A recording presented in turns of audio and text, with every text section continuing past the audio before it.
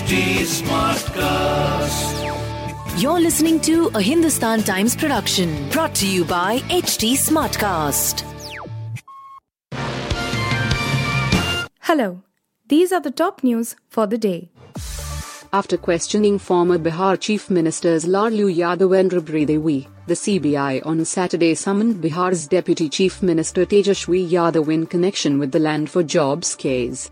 Tejashwi is the third person of the Yadav family who will be questioned in the case.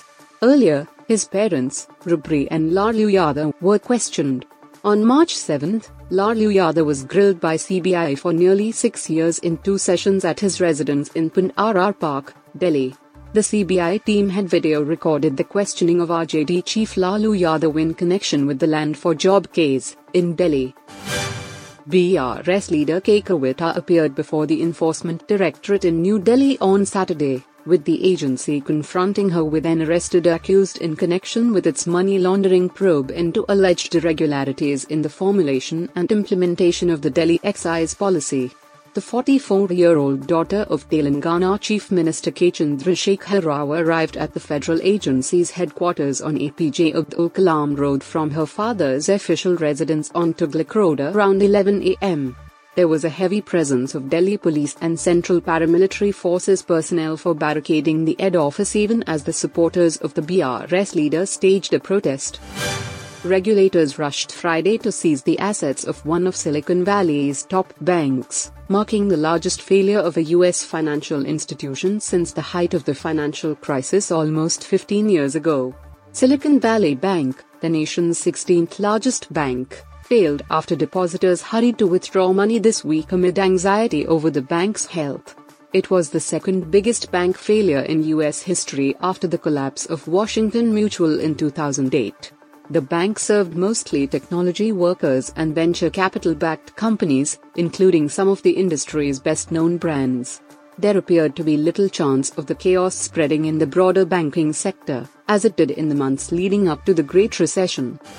IT company Tech Mahindra on Saturday announced the appointment of former Infosys president Mohit Joshi as MD and CEO designate, who will take over the charge from C.P. Gurnani after his retirement on December 19. The announcement follows the resignation of Joshi from Infosys, where he was head of the global financial services and healthcare and software businesses, which included Finacle, Infosys banking platform, and the artificial intelligence and automation portfolio. Mohit will take over as MD and CEO when C.P. Gurnani retires on 19 December 2023.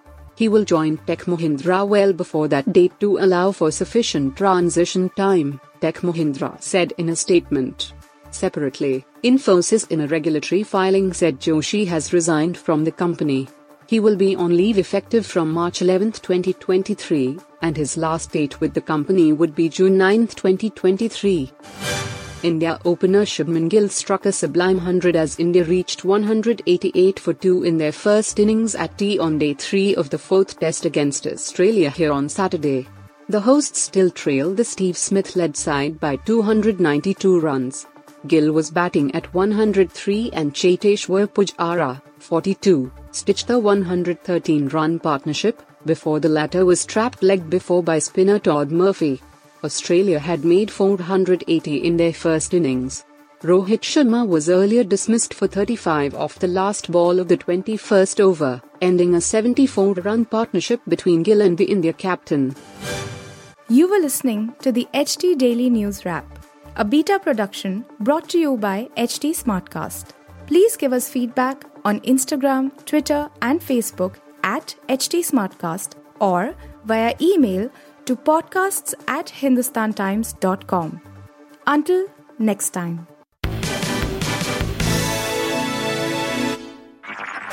This was a Hindustan Times production brought to you by HT Smartcast. HT Smartcast.